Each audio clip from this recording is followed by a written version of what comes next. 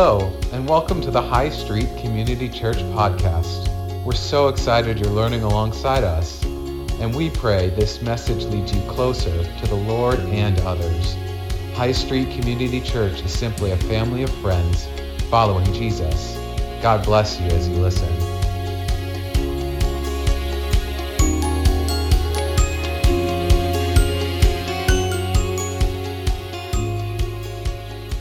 Good morning. So we are at the front end of our series on Live Your/Our Best Life, walking through the book of 1 John. And as a reminder, it's a letter written by the Apostle John, and he's written it to churches scattered throughout Turkey, what's now modern-day Turkey, and many of these churches are around 50 years old, which is the age of our church. And I was sitting here thinking, what if this is like as if Marvin Webster wrote us a letter, or Ken Kudo stood up here and said, hey, here's the basic things we used to do that you should remember when we started the church. These are the basic things we plan on church. This is what the basic things to mean, what it means to follow Christ. Because after 50 years, sometimes you lose the plot, and you need a corrector. You say, okay, what was our purpose? What's the point of being a Christian?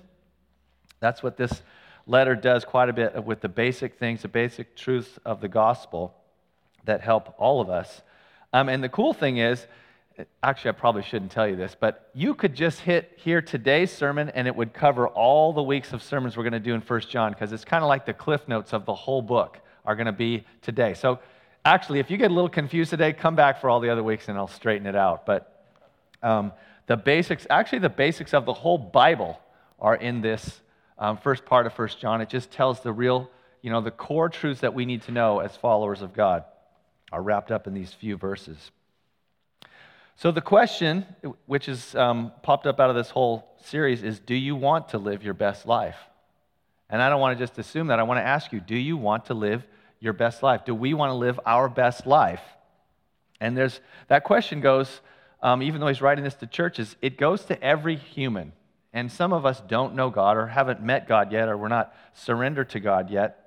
And you need to know that the Bible claims that the way to live your best life is with God, not independent of God, not away from God. That is not the way to live your best life. That we weren't made to live that way. He didn't design us that way. So we have to admit our need, our dependence on God, and we have to receive the redemption, the rescue, the fixing, and I'll talk about that from Jesus.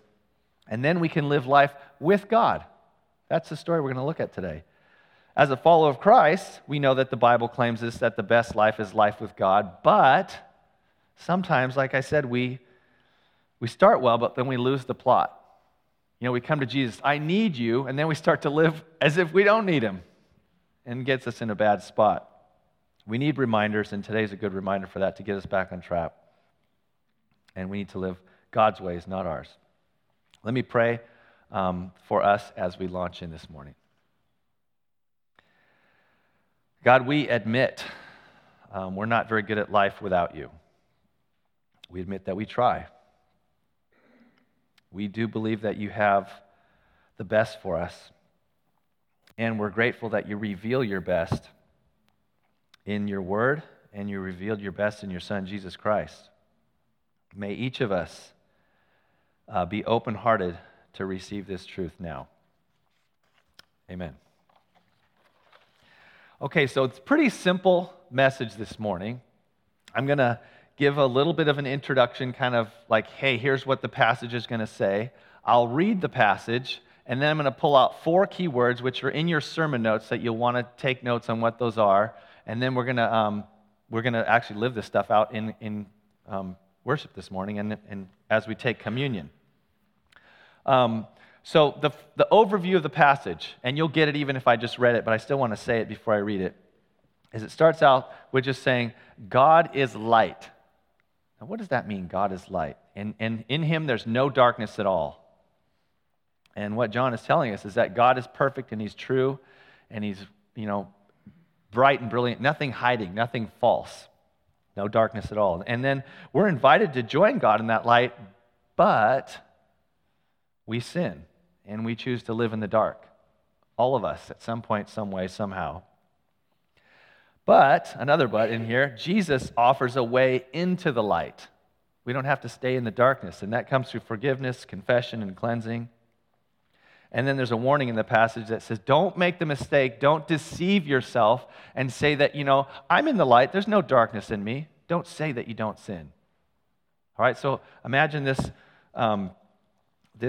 guy, this leader, this mentor, this older mentor just kind of writing us a letter and saying, hey, don't forget this stuff. This is the basic things you need to know. First off, don't forget. Don't think that you're perfect and you don't need God. Don't think that you're living in the light if you're in the darkness. So here we go, 1 John 1, starting at verse 5. This is the message we have heard from him and proclaim to you, that God is light, and in him there's no darkness at all. If we say we have fellowship with him while we walk in darkness, we lie and we do not practice the truth. But if we walk in the light, as he is in the light, we have fellowship with one another, and the blood of Jesus, his Son, cleanses us from all sin. If we say we have no sin, we deceive ourselves, and the truth isn't in us. If we confess our sins, he's faithful and just to forgive us our sins and to cleanse us from all unrighteousness. If we say we have not sinned, we make him a liar, and his word's not in us. My little children, I'm writing these things so that you may not sin. But if anyone does sin, we have an advocate with the Father, Jesus Christ the righteous. He's the propitiation for our sins, and not only for ours only, but for the sins of the whole world. So if you want to pull out your notes, here's where we'll start writing some stuff down. The title under there is The Illuminated Life. The Illuminated Life. Life lived in the light.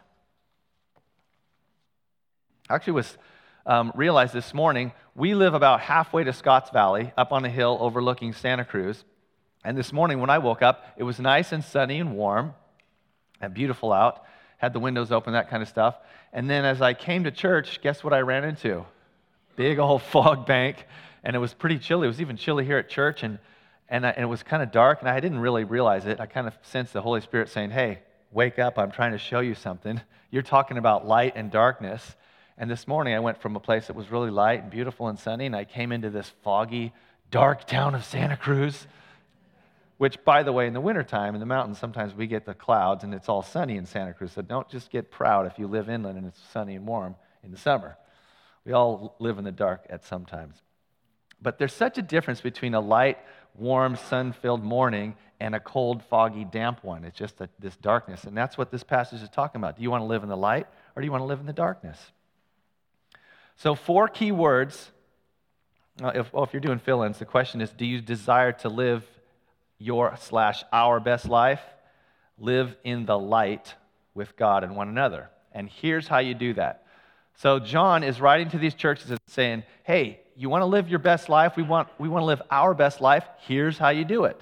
And he gives us the basic things here through these 4 words.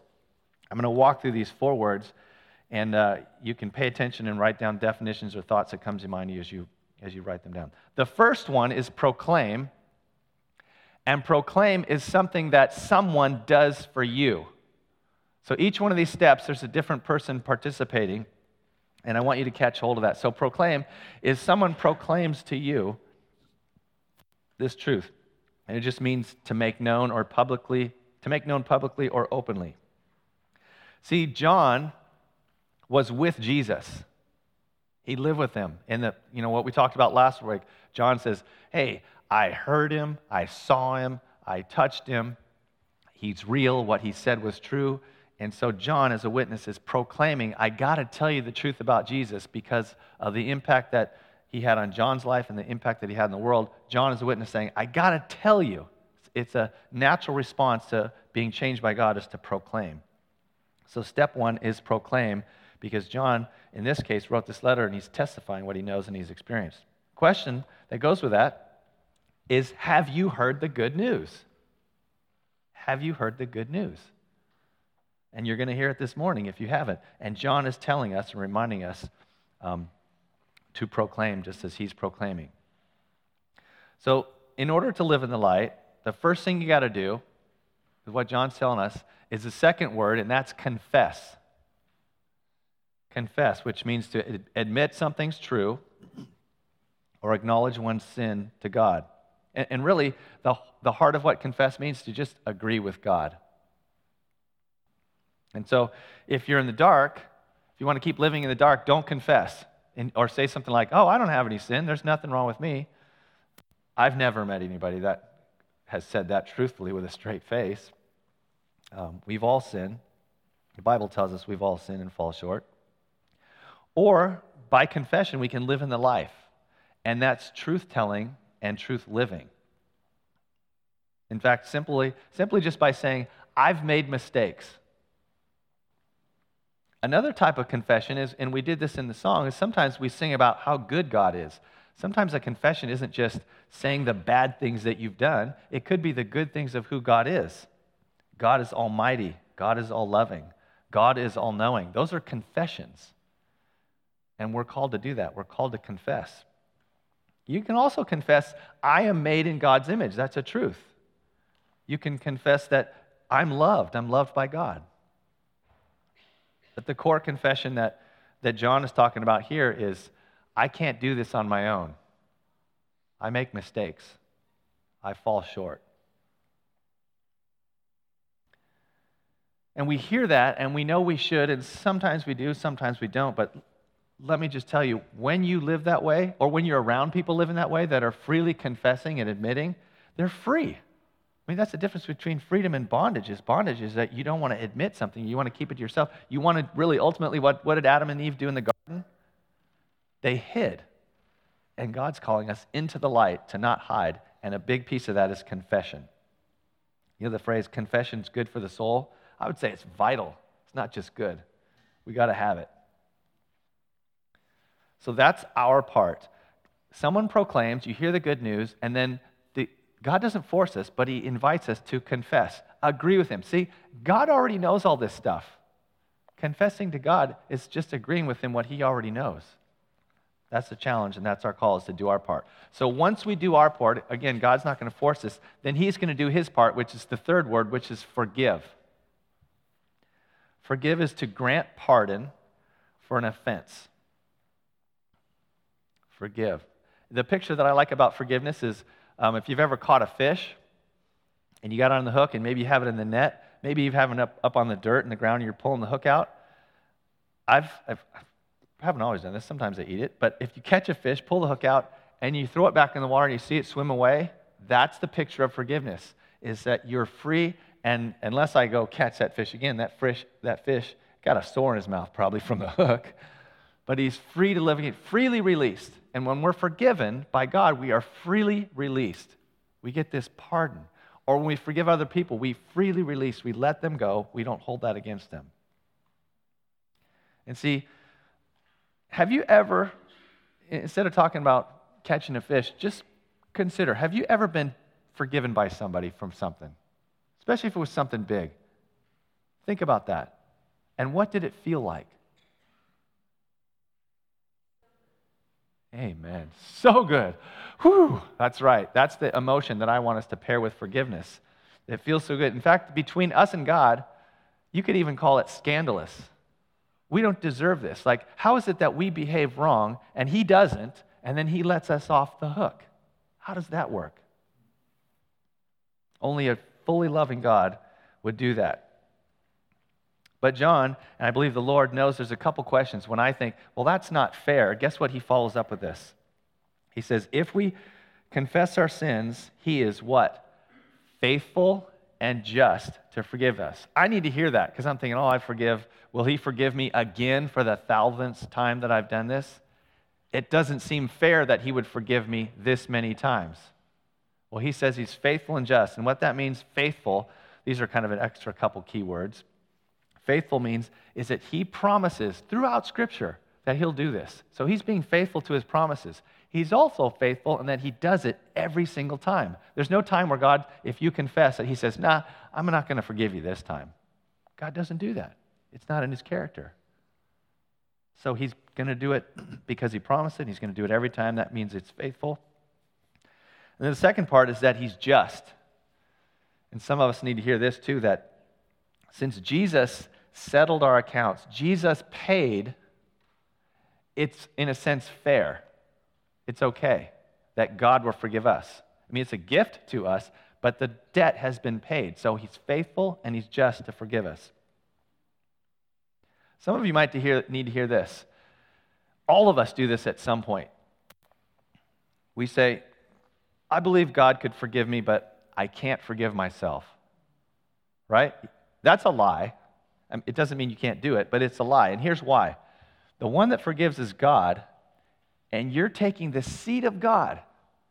You might not realize it, but that's a very dangerous thing to do, to say, no, I'll be the judge here. It's my standard. I believe, I know what you say about forgiveness, God, but I'm not going to go by those. I'm saying this isn't forgivable. It's too high. You're setting the standard. That's not your place. God sets the standard, and he's the one that decides whether you're forgiven or not. And because of what Jesus Christ did, you're forgiven. If you struggle with that, that's your personal problem, and you're wrong, right? You can't challenge God that way. God says this is the way it works. This is the way he works. It's an understandable mistake, but you don't get to do that anymore. Forgive yourself. You're not higher than God. So that's God's part. We said first part, proclamation, is someone else's part. Forgiveness is God's part. Second one is confession. That's our part. Third one is forgiveness, God's part. And then this last piece in here, he's faithful and just to forgive us our sins and cleanse us from all unrighteousness. Cleanse. Forgiveness and cleansing happen at the same time together, but I want to elaborate a bit on cleansing. Cleanse means to remove dirt or stains. And remember a few weeks ago we did a message on science and faith and how they work really well together. Let me read an article I pulled up online. It's the site is called something like Dear Science, and then you ask a question. So let's ask science about cleansing. And actually, how does soap make things clean? Here's what science has to say. Before we can talk about how soap makes things clean, first consider what does it mean to be dirty. Most of the stuff you try to clean off with soap, food baked onto dishes, dust caked into your sin, is infused with oil. It's hard to wash off with water because water molecules are more attracted to one another than they are to oil. Oil molecules are large and awkward, and they don't have pole ends with different electric charges, so they're not easy to bond with. When you try to wash a greasy pan with just water, it'll run off without picking up the dirty, oily particles that cling to the surface. Anybody ever try that, wash that? It doesn't work. Or when you're a kid, you do it, you don't use soap. You get in trouble because you did not clean the dishes. So you need soap. But thousands of years ago, people figured out how to make a substance that overcame the deep antagonism between oil and water. If they took a fatty acid like rendered fat from a cow or a sheep and mixed it in with an alkaline substance like water mixed with ashes, it would produce a thick brown curd that was incredibly efficient at getting dirt to wash away. This recipe dates back to the ancient Roman times. They invented soap. These days, we make this substance with highly purified oils and industrially produced alkaline solutions, so it looks a lot nicer, smells better too, but it's the same product, soap. You see, a soap molecule, and I want you to think at this point, Jesus is like soap, okay? How so here? A soap molecule is perfectly suited to mixing oil and water because it shares some qualities of each. Jesus is fully divine and fully human. The alkaline substance that helped create it gives a polar head at one end. The electric charge at the head makes it hydrophilic or water-loving, since the hydrogen atoms in water molecules have slight positive charges. When you turn on the faucet, the head of the soap molecule will readily bond with the nearest water molecule. So the soap and the water mix well. But that's not it. Meanwhile, the fatty acid component gives soap a long tail made of carbon and hydrogen atoms, and like oil, this tail is hydrophobic, so it attaches onto the grease of the pan. You get this? So the soap is attached to the water, and it's attached to the dirt or the oil. Working together, the head and the tail lifts the bits of oil up and suspend them in water, and as the faucet keeps running, the additional water will wash the suspended droplets of oil away. Voila, your dish is clean. Jesus takes our sin He can be fully divine, and somehow he can take sin on, take it away from us, and it gets washed away. Where does it go? I don't care. I just want to be clean. At the end of our tree series, 8 Tree 1, remember the avocado tree? And we talked about that in the Garden of Eden, and then we revisited again at the end of Revelation, the tree of life. And this tree I was so happy with. I had it at home, and I had it in a smaller pot, and it was pretty stunted, if you remember. Still pretty small. But I put it into this big old pot, put it with new soil, watered it, took great care of it, and here was my plan. During these tree series, which took a couple months, I would have this little stumpy avocado tree replanted, and you'd see it in the Garden of Eden, the first sermon, and then a few months later, and I'd put it outside, and I watered it and all this stuff, and at the end of the series, it was supposed to be this big, healthy tree, at least bigger, and it didn't grow a lick. And if you notice, I didn't really talk about it that much until the very last sermon. I mean, I talked about it, but I kind of apologized for it. I'm like, well, it's the tree of life, not much life in it, is there? And then I got an email from Robin. Yes, you. And he and Laura were talking, and Laura went and inspected it and said, that avocado tree, it's got something wrong with it. There's these little webs on it. Maybe there's little bugs in it or something. It's being pestered. It's bothered. It's not healthy. It's not healthy. It's not growing. So in this email, he said, probably a bunch of things you could do, but one thing I know you could do is you could spray it with some soapy water. You ever heard of this? So I washed the tree. I had waited a week or two, sorry. It would be much better shape if I would have done this sooner, but I'm like, oh yeah, I got to do it. So I squirted it down with some soapy water, and kind of forgot about it, kept it watered and stuff like that. Literally within a week later, doubled the number of leaves and looked great. And now I'm like, I have to bring this to church. And the whole time I'm like, there's some message in here that's for me, that's for our church. And it has probably 3 times the number of leaves. If you look at it, come up and look close. And I had just bought an avocado tree about a month ago, and the gal there said, oh, these kind of lighter, darker green, different colored green leaves popping out of the tops are a sign of a very healthy tree. I never had that before. Literally, there was probably 8 leaves on it before. I don't know how many there are, 20 or 30 leaves on it now. It's going gangbusters. And I have 2 other trees that were planted at the same time, and they're about this tall, and this poor little guy doesn't, but this guy has way more leaves now, and he's going to catch up because it got cleansed. It had a pest, had a problem, had a disease, and it needed soapy water. And in this case, the tree, or you could even say me, I needed some from the outside to point out something wrong. Hey, you got something going on there, you might put some soap on. You need some Jesus in your life, right? And I love that story, that picture of this tree, because that tree was alive, but it was stunted, it was bothered. And it was probably never going to reach its full potential, the full design, as God's created this thing to be, 40, 50 feet tall, producing fruit, being fully healthy. Wasn't going to happen when it was pestered. It wasn't dead. It actually stayed like the same height for a year. I always thought that was kind of weird. That's like life not being cleansed. It's life without forgiveness. It's just, struggling to get along. You're not living in the light, is what John's talking about. No, there's nothing wrong with, if that tree could talk, there's nothing wrong with me. Dude, you got pests all over you. You need some soap. The last word, and it's actually in brackets on your notes, it says rinse and repeat. And here's where I really think we could get something out of our message this morning, because most of us have probably already heard this.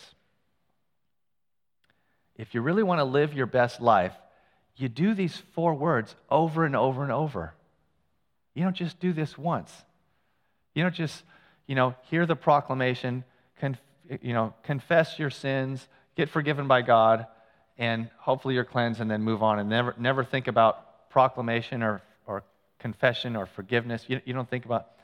In fact, I would ask you to ask yourself, am I thriving? Am I growing? Am I becoming the tree fruitful tree that God has called and designed me to be? Am I living the way he says we can live? If you're not, you got to look at these steps and say, which one am I missing? Which one am I not fully experiencing? Let me talk through what that might look like. You hear and receive the good news. Someone proclaims it to you. You confess the truths, you live in the light, you receive forgiveness, and you participate in his cleaning work. Participate in his cleaning work. Yesterday, Maria and I were out on our hillside. You know, those late rains caused what to grow? Tons of weeds. And the weeds are so high. And we have an extra special weed called a thistle. And a lot of them. And they're way too tall. And I have a special blade on my weed eater that's actually like a saw blade to get those suckers down. And when you cut them down, guess what happens? They fall on you. And they hurt. And I'm doing this, and I've done it for the last couple weeks off and on. But this time, Maria was there to help me. And she had a rake, and as they were falling on me, she'd kind of drag them out of the way. And I'm thinking about the message as a pastor would do on a Saturday. I'm cutting these things, hating it, sweating, pouring sweat. And I thought, sometimes cleansing is hard work. And Jesus does that hard work with us. But in fact, Maria said it at the end of the afternoon. She said, that was fun for like 30 minutes. I'm like, it wasn't fun at all. I'm thinking, but cleansing, this process of walking with Jesus where he's working things out, justification is when we're forgiven. God forgives us. Sanctification is becoming more like Jesus. That's where the cleansing part comes in.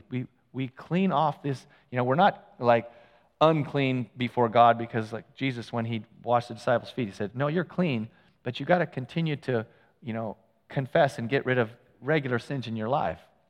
That's part of what cleansing is, this ongoing becoming like Jesus. And Jesus does that with us, right? This last step we do with Jesus. So if you're just, not partaking in this piece, not willing to go look at the thistles and get to work on them with the Lord, he doesn't just magically do it all himself.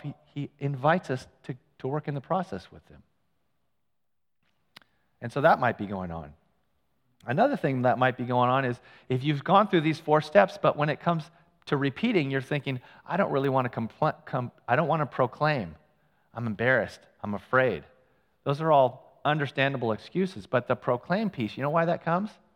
If you've really experienced forgiveness, that's why I say look at each step, because maybe you haven't really experienced forgiveness. If you really feel like, man, I feel like God fully forgives me, or you haven't fully confessed, God, is there anything I need to admit before you? Or James 5:16 says, confess your sins to one another so you'll be healed. It's not just about confessing to God. You're like, I want to get clean. I want to be healthy. Then you got to tell other people what you're struggling with. Live in the light is the invitation.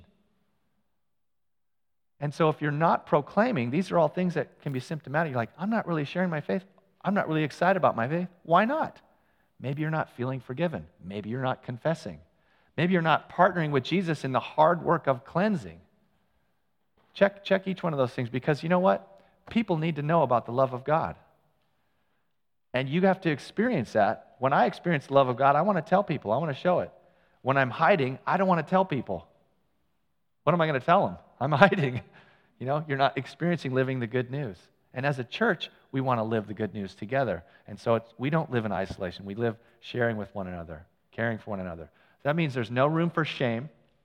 Even though before I confess to people, I'm always nervous, like, oh, they're going to think worse of me. And you know what happens? You know what happens all the time? They're so impressed that you would confess.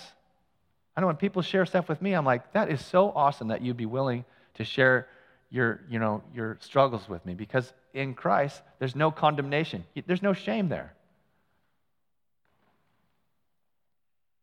That's how you live our best life. No hiding, but in freedom.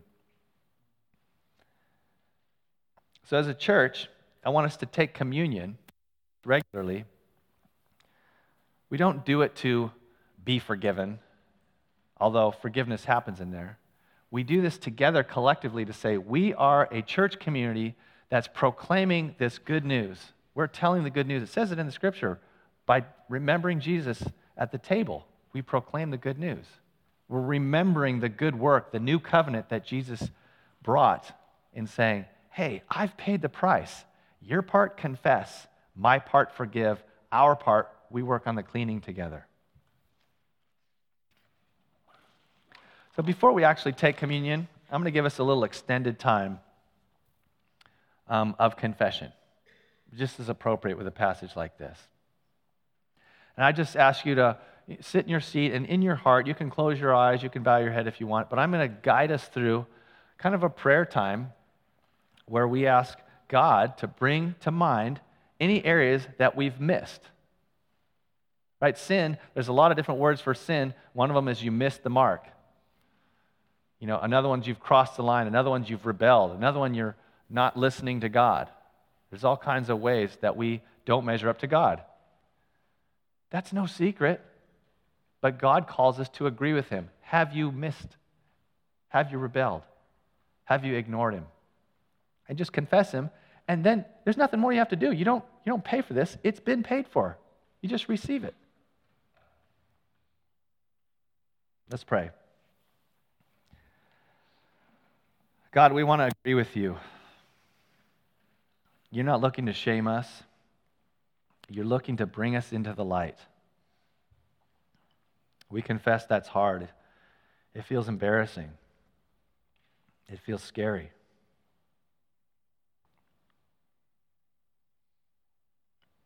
But you love us enough to continue to invite us into the warm light of your love. May we as a church love one another, forgive one another, encourage one another, carry one another's burdens. Now, Lord, I want to walk through a number of possibilities. There's probably many more. We're creative in how we sin. But as I list these, would you prompt our hearts to just agree with you in confession, knowing that you forgive us? Lord, we confess idolatry, which is anything we put our hope or our trust in that's not you. Trusting in anything that only you can do, but we're thinking something else can do or someone else can do.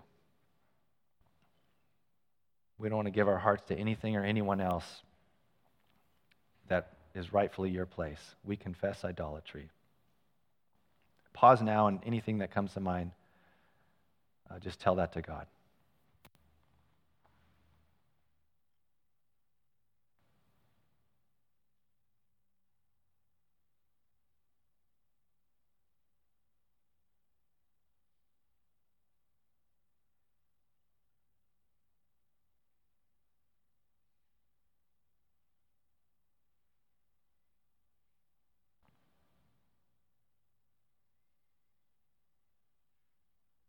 And Father, we also confess rebellion, where we've heard your truth, and yet we walk the other way. Bring to mind those ways that we've rebelled to you.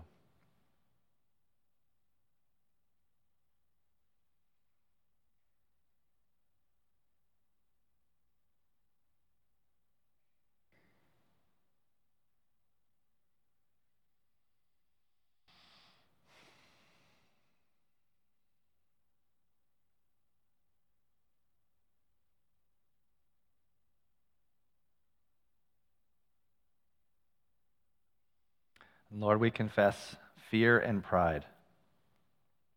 Fear is we don't think highly enough of you. Pride, we think too highly of ourselves.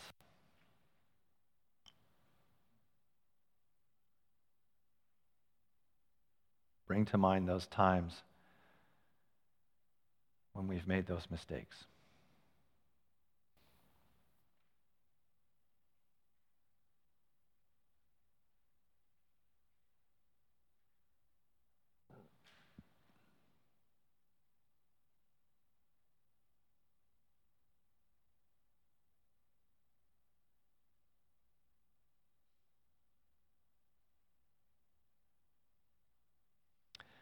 Lord, we confess jealousy and envy.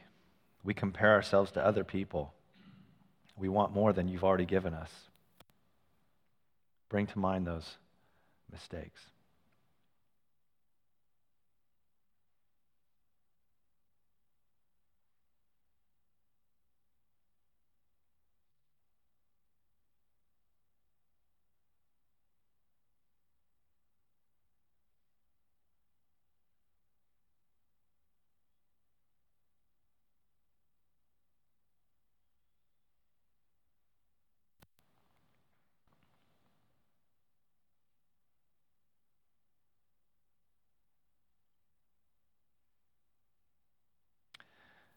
God, we confess misplaced desires, distortions, lust, greed, laziness, anger, gluttony. What starts as a good thing with you and from you, we take the wrong direction. Bring to mind those times we make that mistake.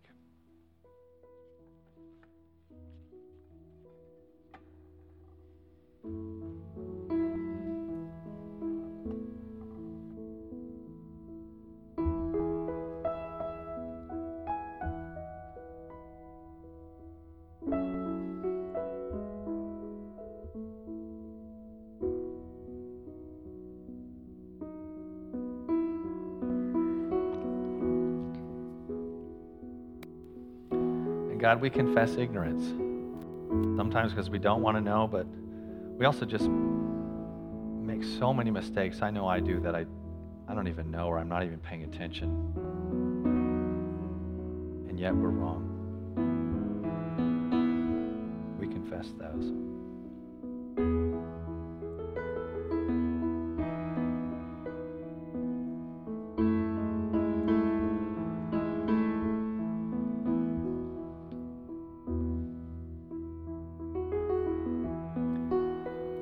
And Lord, you have shown us and you've told us that we are to love. To love you, to love others, and even love ourselves. And we need to confess that we just don't do that.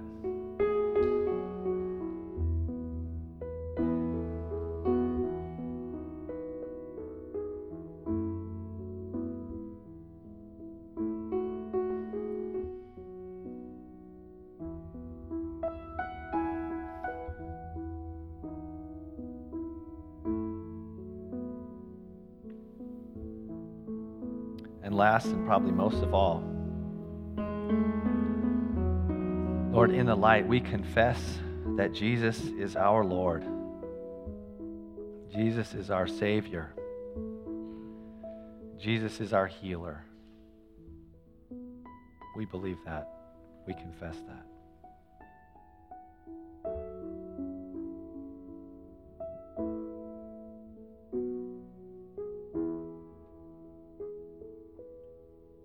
Amen.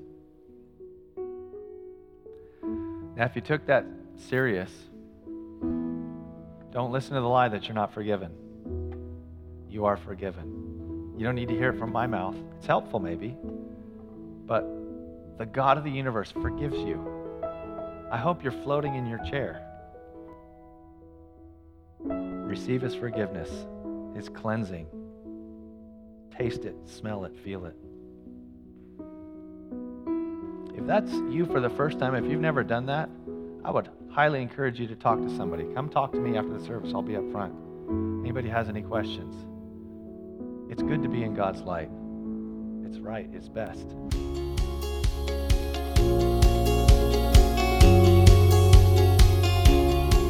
Thank you for listening to the High Street Community Church weekly message. We hope you were encouraged to follow Jesus. For more, please subscribe to our podcast or visit us online at hscchurch.org.